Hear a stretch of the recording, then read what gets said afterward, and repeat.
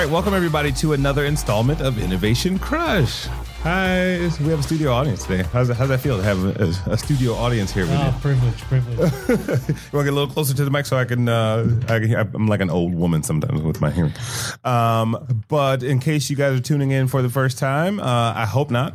But if you are, this show covers all things marketing, innovation, ideas.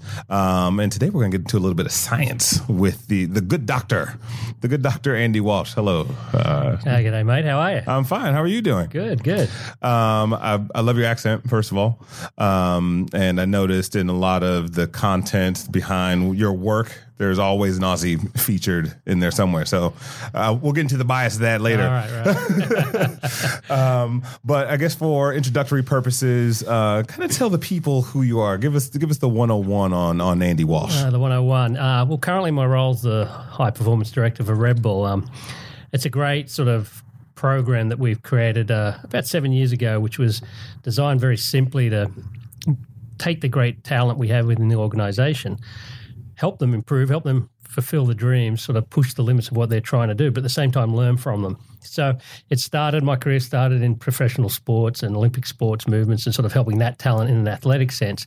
But coming to Red Bull, it really grew into this sort of broader description or understanding of what it really takes great people to do, what we should be able to learn from people who are doing great things and how we can help with that. Right. What have you learned so far? You're like, it's a lot. No, it's a lot. It's a lot. Before we get into that, like your background, right? Like where does this, where did you hail from? Where does your interest in this whole, arena the arena started probably when I finished school. I played sport in Australia, the traditional things, a lot of surfing and life saving as well in there. And I wasn't good enough to go anywhere with that. So I got into the coaching side. So I did my sort of undergraduate program in the University of Sydney in human movement, which was, one of the paths from that was to become a professional coach or a PE teacher at school. I did that for a few years, but realized... I would love to have you as my gym teacher. Yeah. Well, maybe not back then. I think I could totally do a better job now than I was then. But it really, it grew from that. I love sport. I love helping, people get better in that space, and got connected really by just sheer luck with some people at the sort of top of their game, a professional windsurfer at the time, some rugby players down there, et cetera, et cetera. And it just naturally grew that I was spending more time with elite talent, elite athletes back then. The Australian community was really sport-centric, and we'd had our butts handed to us in the Munich Games, and we'd performed really poorly. So the government nationalised a lot of the elite sporting programs. Oh, wow. So I was kind of getting my degree in that space. At the same time, the sort of national objective was to really do really well at the next Olympics that we were going to host, which was Sydney in 2000. And all that sort of came together. So I was sort of studying, learning, and participating in sort of in the coaching programs, and also started to blend into the science of sport and the real understanding of what it takes to make people better in a technical perspective. And that, as I said, that got me connected into all the programs in Australia, summer and winter. Winter program got me traveling into Europe, working with elite talent, like all three of them that we had in Australia at the time. And then that led to I just bounced around and got connected to the US Olympic winter program, and then they recruited me in '99, brought me over to work for set up the human performance program for the US ski and snowboard team. And you never left? Never left. Nice. So how did the relationship with Red Bull come about? And thank you so much, by the way. This we have some...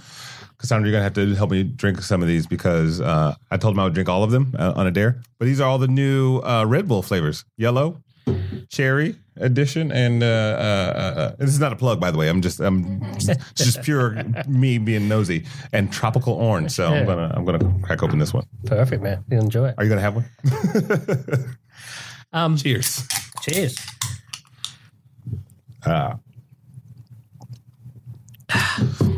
No, so how did that relationship come about with Red Bull? How did they get wind of you, or vice versa? And no one ever really told me, but I think at the time we sort of bring it back together. An Aussie guy I was training in Australia for the Mogul team down there was the head of marketing here now in Los Angeles for Red Bull North America.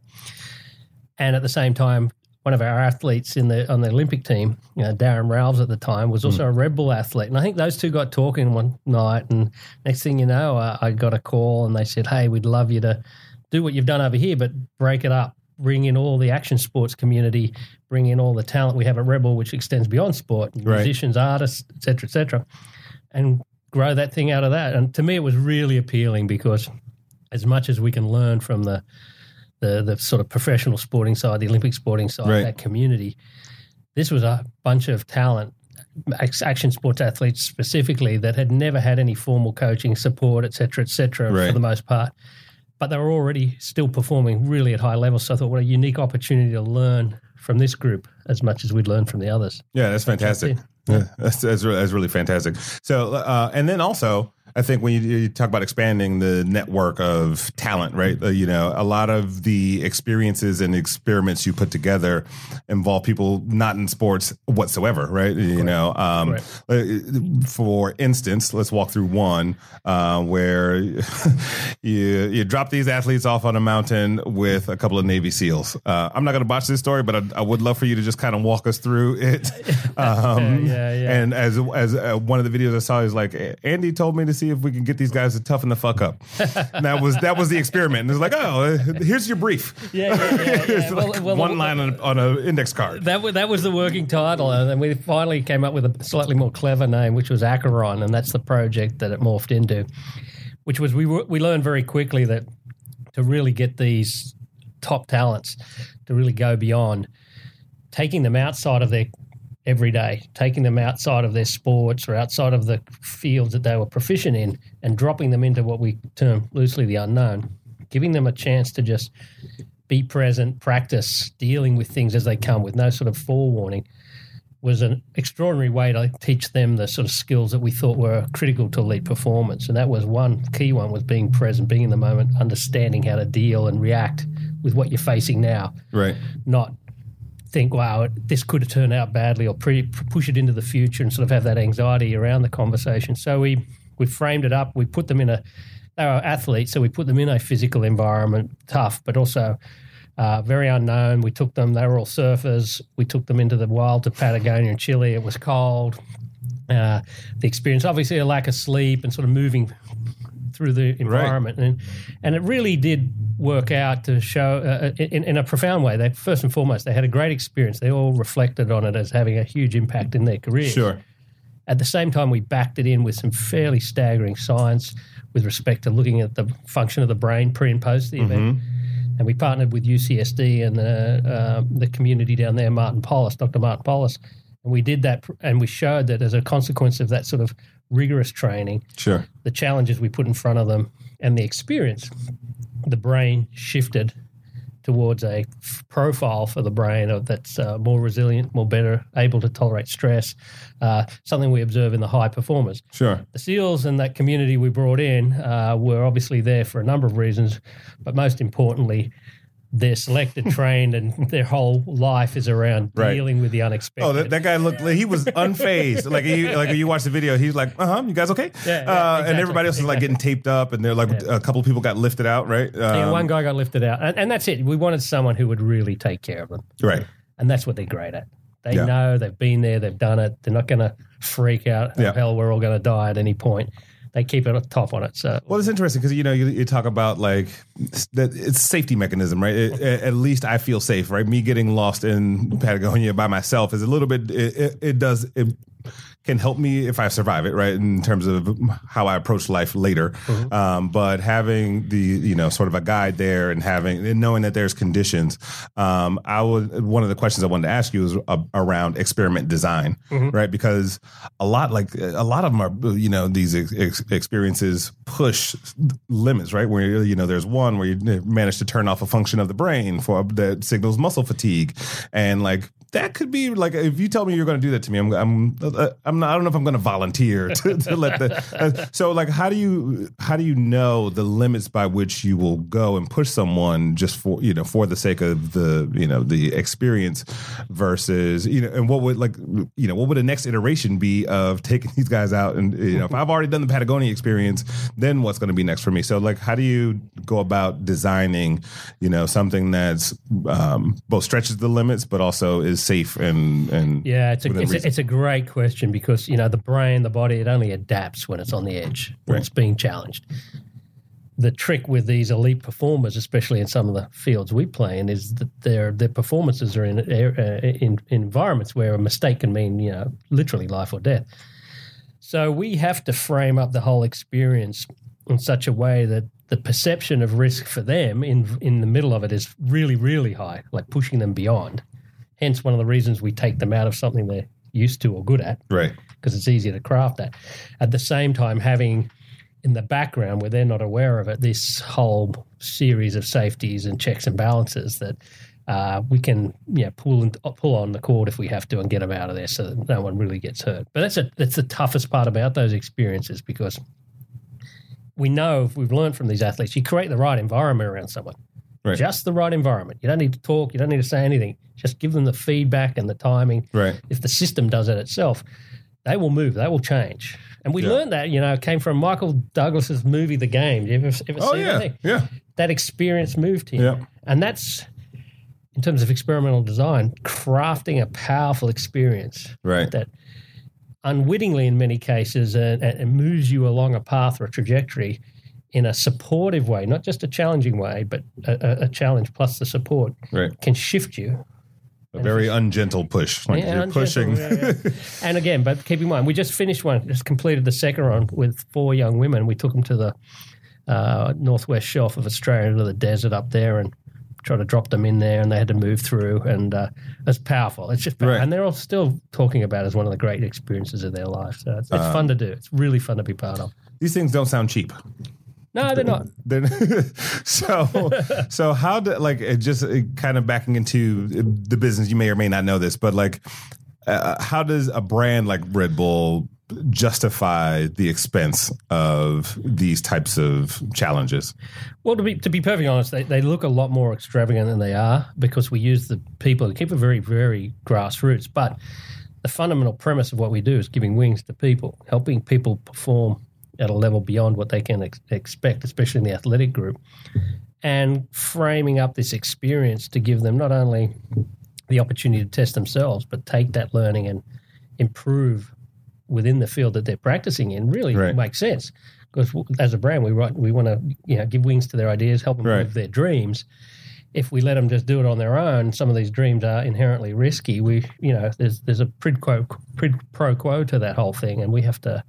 For us, I think it just fundamentally makes sense as a brand to support them in that journey versus just letting them do it. No, I find like a lot of brands will talk the talk but not necessarily walk the walk, right? Like it's like, oh, we love this area of life, and they'll only go so far, right? And I think the fact when you talk about giving the athletes wings, it's also giving the company wings, and like they're taking flight and doing a lot more of what they pushing potential of what a business is.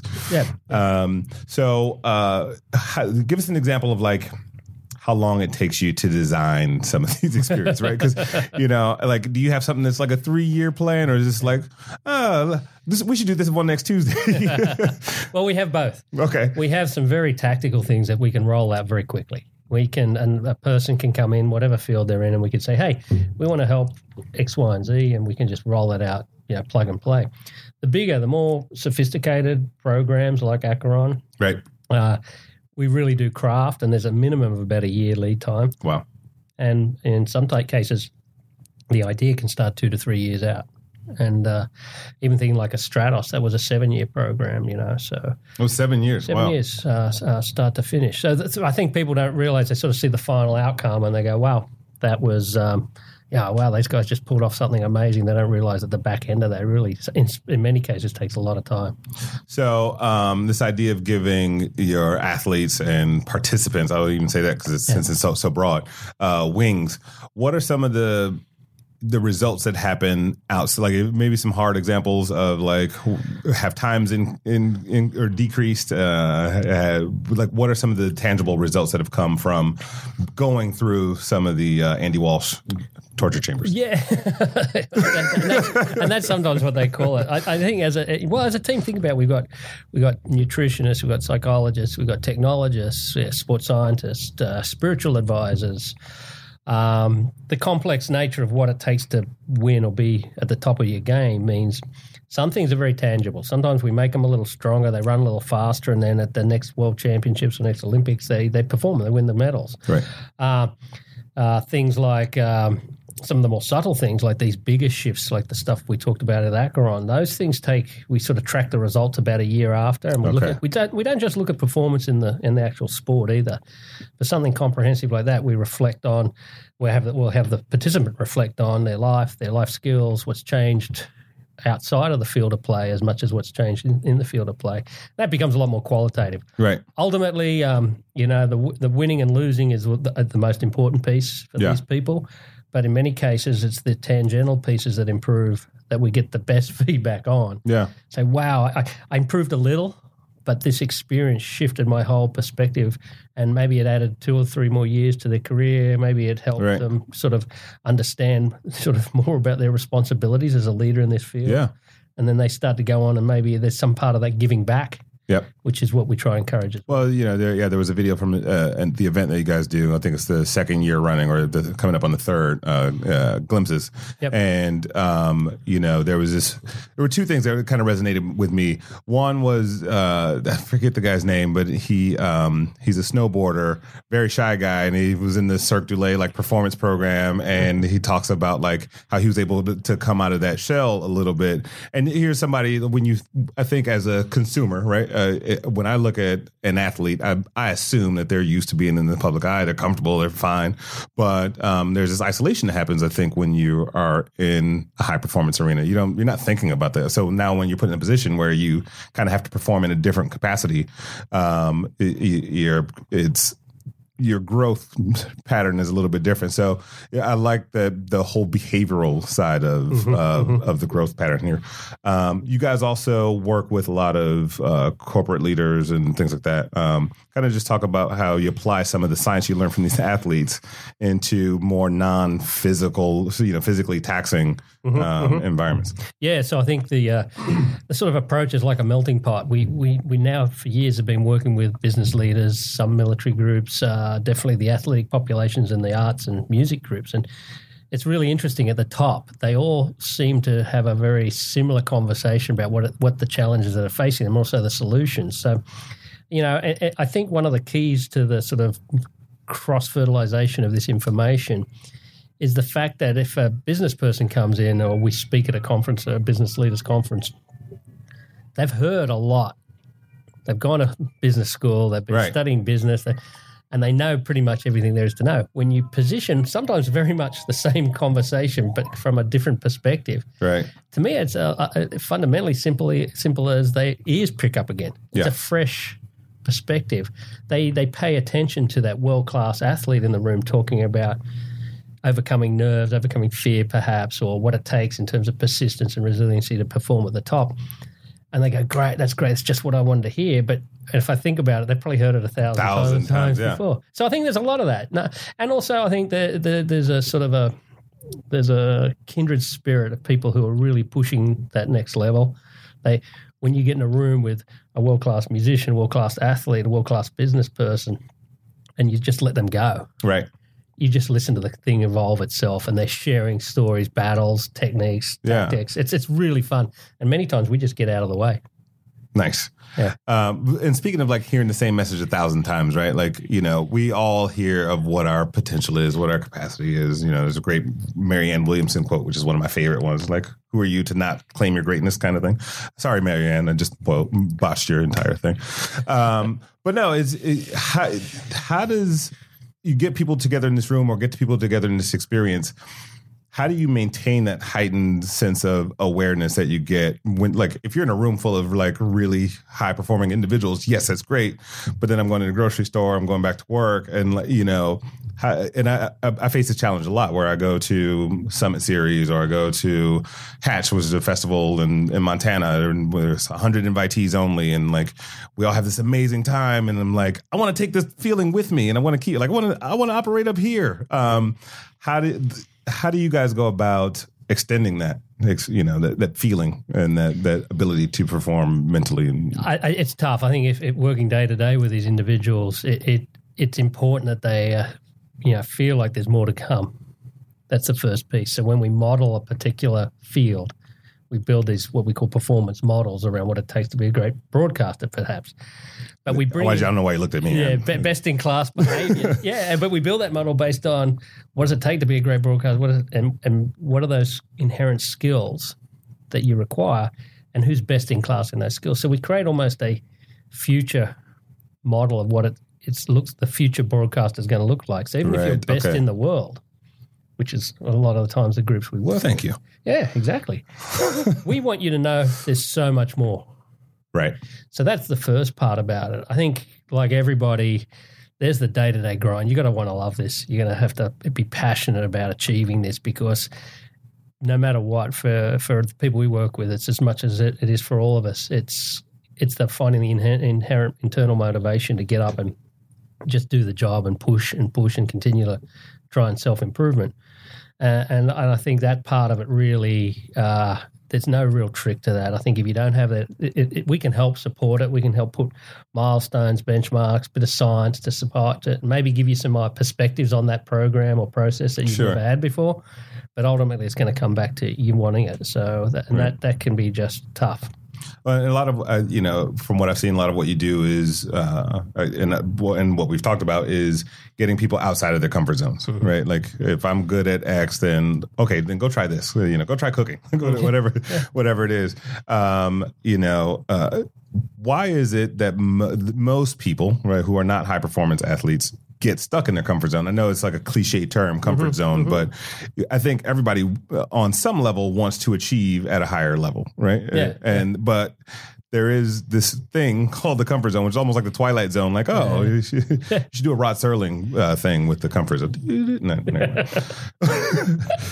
No, but why is it that that some of us get stuck? Yeah, I think the comfort zone is overused, but I also think one of the things we do by pushing people a little bit beyond where they are comfortable is because we just want to know where the point of failure is. We want to know how much is left in the tank.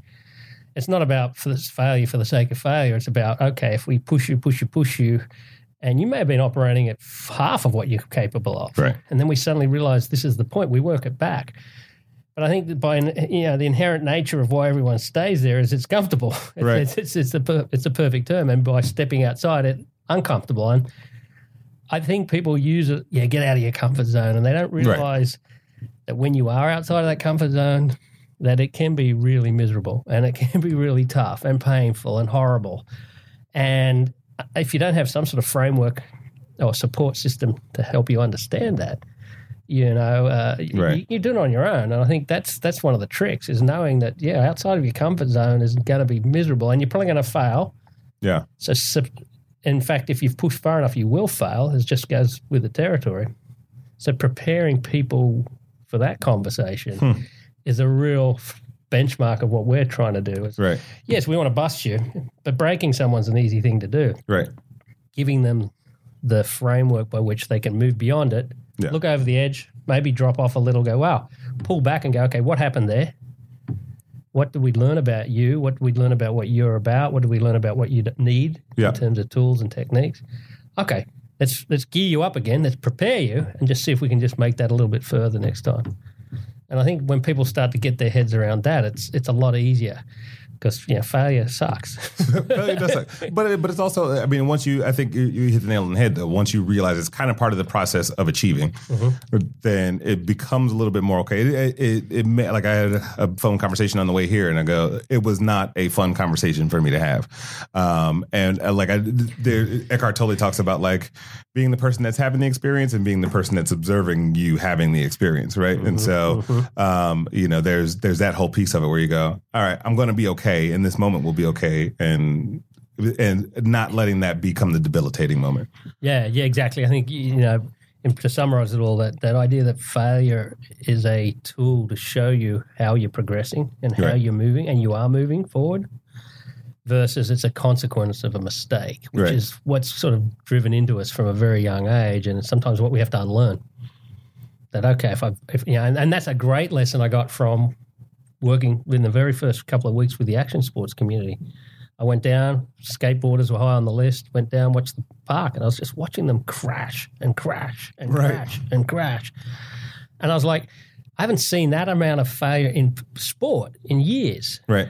you go to a professional preparing for the Super Bowl. They're not go out there and fail. Right. They're out there, do your job, do it this way for very good reason. But I thought, wow, and the way they laugh about it. In fact, the better you wreck and the more extraordinary the crash or how the trick you're trying when you crash, the bigger the cheers. So they've turned That's awesome. They've turned and then you think about it. They've turned this idea that falling off a surfboard is just on a big wave is just a sort of stamp of recognition versus, oh my God, you've messed up. Don't ever do that again. Right. And that's how they learn. And that's how the environment is such a good teacher. When you do push beyond what your limits are, the ocean or the mountain will kick you back pretty hard.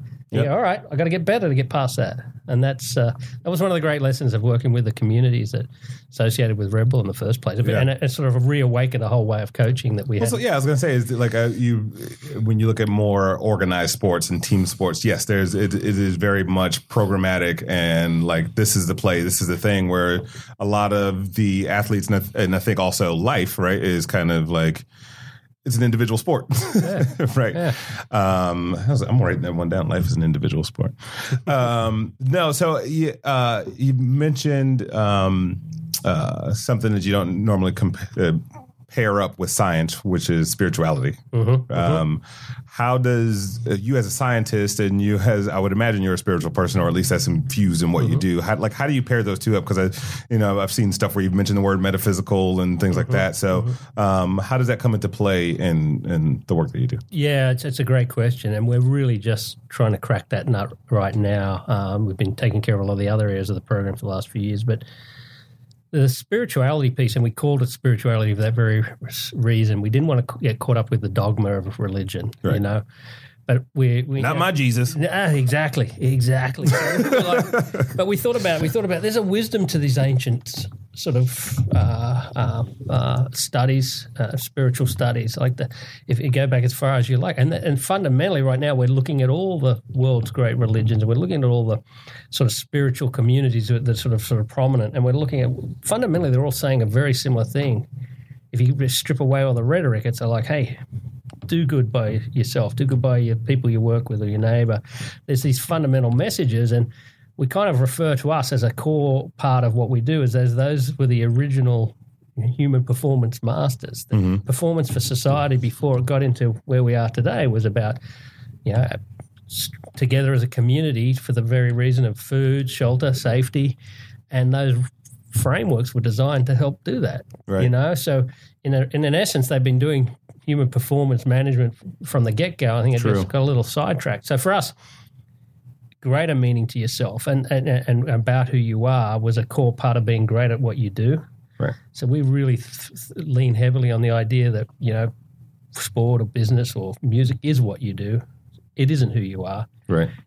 And we can make you better as an understanding, hold the mirror up to you and give you a sense of what you're about and what's motivating to you and what's important to you. That will translate back across into what you do. Right. And that was a model we stole off the ancient sort of Eastern philosophies and religions, which were very much about it. Sitting under a waterfall and freezing as a method in the sort of Shaolin practice was more about understanding about who you were, which then translated to better fighting skills. Better fighting skills were about understanding limits. Well, and we brought it back. And okay, let's go back to that waterfall example. How does that tell me who I am? Right. I mean, I studied martial arts. I also, I also swam, which failure in swimming is detrimental.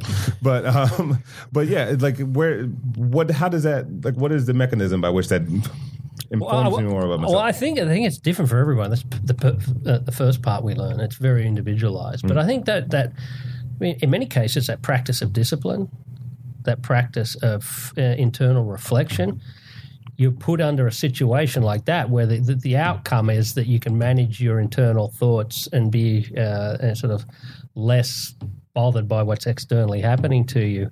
And by the way, the test is if you can do that cross-legged under a frozen waterfall for 3 hours. So it tells me a little bit about that you've probably got a good head about yourself in respect to managing your internal conversation. Yeah. And so for us then that says what can that mean to being better in life?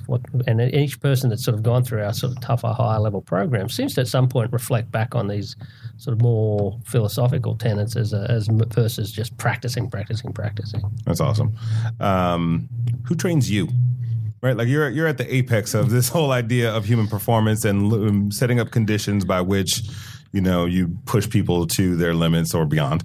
And, I think you also have to reinvent, every time you do it. How long have you been at Red Bull so far? That's about 8 years now. So, what is year 10, 12? Like, where are you going for your information, your inspiration, your... Yeah, it's great. Yeah, well, of course, there's a great team behind us, and that's the fundamental answer. Yeah. You go ahead. There's no team. No. But as a student of this, I draw more from the divergent communities that I sort of spend time with now. So if I'm fascinated by, again, the spirituality conversation. So right now, kind of getting together a core team of sort of spiritual leaders on very vastly different disciplines and philosophies, but putting them in a room and just listening. And from that, I start to pick up things and threads that are very common across all the pieces we're doing. I stay, for me, just personally, I have been the last couple of years looking for some mentorship, looking for things. It's just such a crazy space we're in that it's hard to kind of get people to focus in on what we're doing when they're doing other things. But it's something that I think is really important and missing from my development right now. But I also feel like the more diverse the community you have around you and the more different perspectives you can bring to what you're trying to do, that allows you to just basically steal and go, okay, that's going to work for me. But I think you got to make those connections. You got to be able to say, wow, what's relevant out of that group and what isn't irrelevant. But again, out of the sort of human potential conversation, there's a lot more to learn. So it's a sort of I would imagine you're in an environment by which, like, because you're constantly you're constantly exchanging, right? And I'm kind of the mindset, at least for me personally, that every conversation is a mentorship opportunity, whether I'm receiving or giving. Like, it's just like, I'm going to pick up something from a dialogue with someone. It's one of the reasons I love doing the show, is because I learn something every time. And I could, like, from an hour-long conversation, I apply at least one rule probably from every person that I've, and I'm also able to, like, regurgitate, like, anecdotally other things that I've learned that may be relevant, depending on the conversation. So, and then, a lot of what you do not only is just like the conditions of it, but there's the science and technology piece, right? There's this whole scientists go surfing, I happen to run an innovations team for a fairly large media agency, and we are all like, that one video had everything that we had looked at. It was like Notch was in there. There was retinal, detection. How do you stay abreast on what's going to be new and relevant and that you're going to take a risk on, or like work with and manipulate? I think, well, part of that's a wonderful thing about having such a diverse community. So in the technology space as well, I think the big picture for us is these new technologies that allow us to look at yourself or look at a group of high performers in a way we've never been able to before. And not just look, but learn and understand. This nut's getting cracked hard. And the quantified self movement, the medical movement, that all the investment in those worlds is driving. So we target, we work with different groups in those fields. We work with different institutions, technical colleges, universities, and we just literally have got our ears to the ground on that stuff. And it's kind of nice if we present at a meeting like that, or we get the opportunity to share what we're doing. A lot of them find us now too, which is a really nice place to be in. They go, wow, I've got this new tech, this new thing. It's something, measuring brain waves while someone's surfing perhaps. And then we go, great, all right, let's try it. And we're very open, we're very agnostic to begin with, and we pretty much try everything. Of course, with that approach, a lot falls off because it does have to bring back around and have an impact for us. And we kind of have a model of either it helps us today or it helps the individual today. It'll help them in a couple of months, or it might help them in 3 years. And we obviously focus more on the short-term stuff because our programs are running with people who are trying to perform every day. But then we still have about 10, 15% of the stuff we're looking at, which comes into play maybe 2 or 3 years out, even 5 years. So longer play. Yeah. So when you, we talked a little bit about this earlier, where there are a lot of non-athletes who you encounter. What does or have you performed any experiences or experiments with non-athletic performers? Yeah, for sure. We've had musicians, artists. Recently, we had a couple of training programs with the e-athletes, the gamers. Right, that's a big initiative for us. Yeah. And what's fascinating? Thumb push-ups. Yeah, you reckon? But again, it's it's a fantastic space because you look at what these guys and girls are doing on these keyboards and these games they're playing. Right. And from someone at our age, it's like, I can't even understand the pace at which the game is moving, the decisions they're making, the inputs, the information they're sucking in, and then they're actually reacting on, and they've got three other teammates on the program. And so we looked at this whole group, and we realized we had to really up our sort of neurocognitive understanding of what it takes to perform at high levels with a lot of decision making. And so through that process, you realize that conversation, making high level decisions under a lot of pressure, applies to every facet of pretty much any elite performer. And by ramping this program up and really getting deep with respect to understanding what's going on with this community, we actually translate back across to all our athletes and our artists and other groups. So those camps are we ran several last year, and we're running several more this year. And it's just right now, it's just learning. What does it take to be world class in the gaming world? And it's fascinating to watch. And they, as I said, they're doing things that I think 5-10 years ago would have thought humanly impossible. Right. It's fascinating. Yeah. Opening night at one of your events, I read that people wore all black and had to wear masks.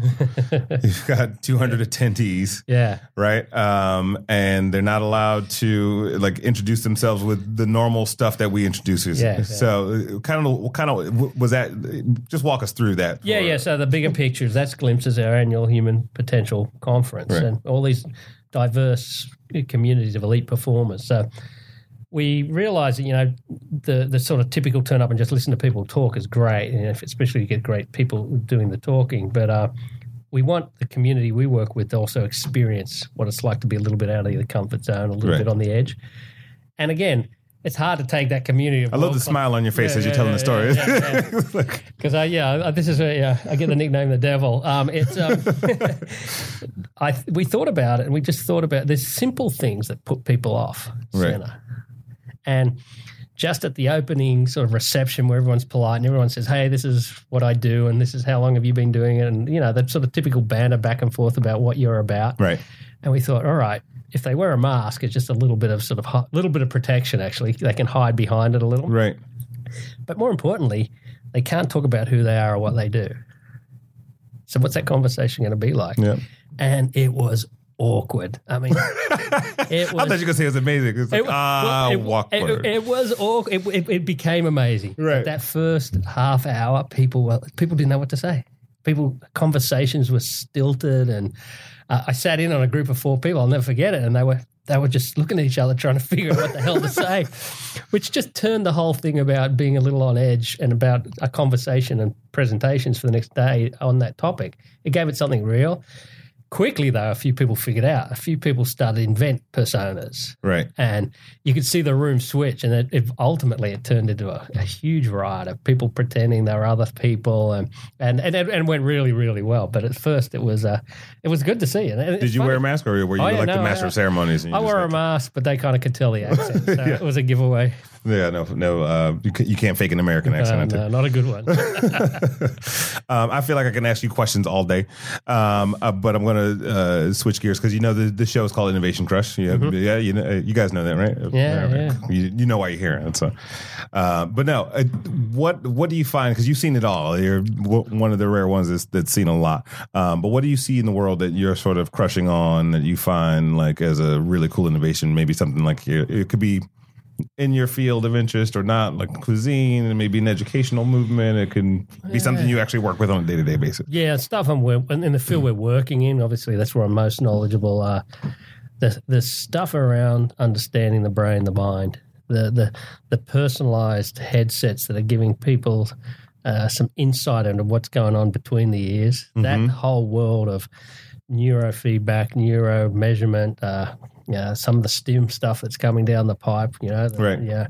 This stuff to me, I think, is going to crack open some doors that people, it's going to transform a lot of our understanding and a lot of our abilities to improve that side of a person's performance in a way we can't even imagine. And I read recently they were referencing this global movement to hacking the brain as kind of one of the next space races, 40,000, 50,000 researchers globally. So I think the hard technology that an average person can get in their hands, which is coming. I think there's a couple of headsets now I saw up in the valley recently. Like Melon and... Yeah, there's Melons, there's Versus, Sense Labs, there's company Halo who are working on a sort of transcranial stim system. I mean, these things are... I think these are going to be very real in the next. There'll be metahumans pretty soon. Well, that's the idea. Yeah. And as this stuff becomes more consumerized, right? Like I can go buy one for a couple $100, and do we need someone like you to translate the experience? Or is this a DIY thing? Right? Can I go and like look at my own brainwaves and go, okay, cool. Like tomorrow, I'm going to be amazing. Hopefully, some of the work we're doing is informing some of the conversations, but. Right. I think the greatest learning, if we look at the sort of tipping point we're on right now with respect to understanding human performance, technology is accelerating at this level, and we're getting in the hands of, and it's doing things that we never were able to do before. There's an interconnectedness with us and sort of push through this sort of human quantified self movement. People want to get better. There's this sort of growing and the opportunity to do it in a reasonable way is coming. But I think the biggest part is the global data sets and populations that we can now access. So if we get a little bit of data from 10,000, 20,000, a million people, we can start to up-level this in ways that our stuff will always be very individualized, very highly specific to small groups. Right. And I think it gives you a sense of what's possible in some cases, but I think the big learning is going to come from the global communities getting behind it. Yeah, I mean, I think that's what always happens too. I mean, you look at a book, right? You look at Chicken Soup for the Soul, you go, all right, like some people are going to be able to apply all the principles and succeed, and some people may like have incremental successes, and some people may never see the light of day. But no one's ever, or not no one's ever, but you've got the person who's at the apex, the author who's probably lived the experience. I mean, even the backstory to how he started that was like, oh, I had this. He almost forgot he had the thing there, and he was like, I'm trying to figure out how to make some money. No, that's really interesting. And that's a model we're using. We're trying to get as many people connected from as many different disciplines as possible who are all interested in this performance sort of framework and learn. Right, and the perspective from you, the athlete and the business leader and the musician, the artist, they're great because people are cracking at the top of the curve. But also, ultimately, what about that individual whose own world is a human performance story? It's just not recognized. The mother of three, maybe, right, holding down two jobs, trying to put food on the table. Yeah, that's a tough gig, and the resilience and the potential, very true, and the potential. Challenges that person may have faced and overcome, we can all learn from. In fact, that lesson would be great in some of our athletes that I can think of right now. You just put your job in trouble. Yeah. Your whole next wave of experiments will be inner city families. I grew up in Detroit. I didn't understand that very well. And then, I think about, there's a guy who's on the show by the name of Chris Dancy, who's been dubbed the most connected man in the world, right? He's on the cover of Wired magazine. He has sensors on everything. And, at CES this year, that was pretty much the meat of the show, or the thread of the show. There are sensors everywhere and data collection. And he talks a lot about what you're talking about is moving closer to that quantified self, where, I think there is a balance of like, sometimes there's too much information depending on the individual's personality or their quirks, versus, all right, I'm going to take this information and use it in a very meaningful way. And he's like, he goes and speaks at Zen conferences because he's learned so much and applied it. Like he's like, he had a sensor on his dog, and because his dog would get car sick all the time, and he's like, what's going on? And so he realized the pressure he applied on his brakes was the peaks of his dog's sickness. So he's like, I became a better driver. I saved money on like replacing my brakes, over time, and my dog's fine and my car is clean. So, so there's all those things. Yeah. So if you don't mind, complete this phrase for me. Yep. Innovation to me is exploration, like pushing the limits. That's great. Yeah, that's how I think about it, because that's how we train. If I was to train people and say, hey, we want to get better at, innovation for, whatever that term encompasses, I think you've got to give people that opportunity to learn what it takes to push beyond. And the conversation we had earlier, handle failure, train them to handle because a lot of those mistakes are not going to. Well, I think it's also I think you have a lot of roadway to work with because. A lot of times I think the innovation conversation comes up around organizations or projects, but it's never about the people, right? It's never about personal innovation. And I think that's where corporate, if you want to call it corporate innovation, comes from, is a diverse set of individuals performing at, peak levels, right? So I applaud you for getting back to the human part of it. How can people find you on the interwebs? What's your home address? I can give you my home address, but I'm actually very poor at the technology side and socially. Obviously through the Red Bull platform, they can get hold of us, but also, via the LinkedIn is where I sort of just hold up and post some of the more recent stuff we're doing. That's usually the easiest way. All right. That was the good doctor, Andy Walshe. Anything you guys want to add? Any questions from the? No? All right. Just wave your hands in the air. No, but everyone, thank you for listening. This has been another episode of Innovation Crush, and I got goosebumps. So we'll talk to you next time. Thank you, guys.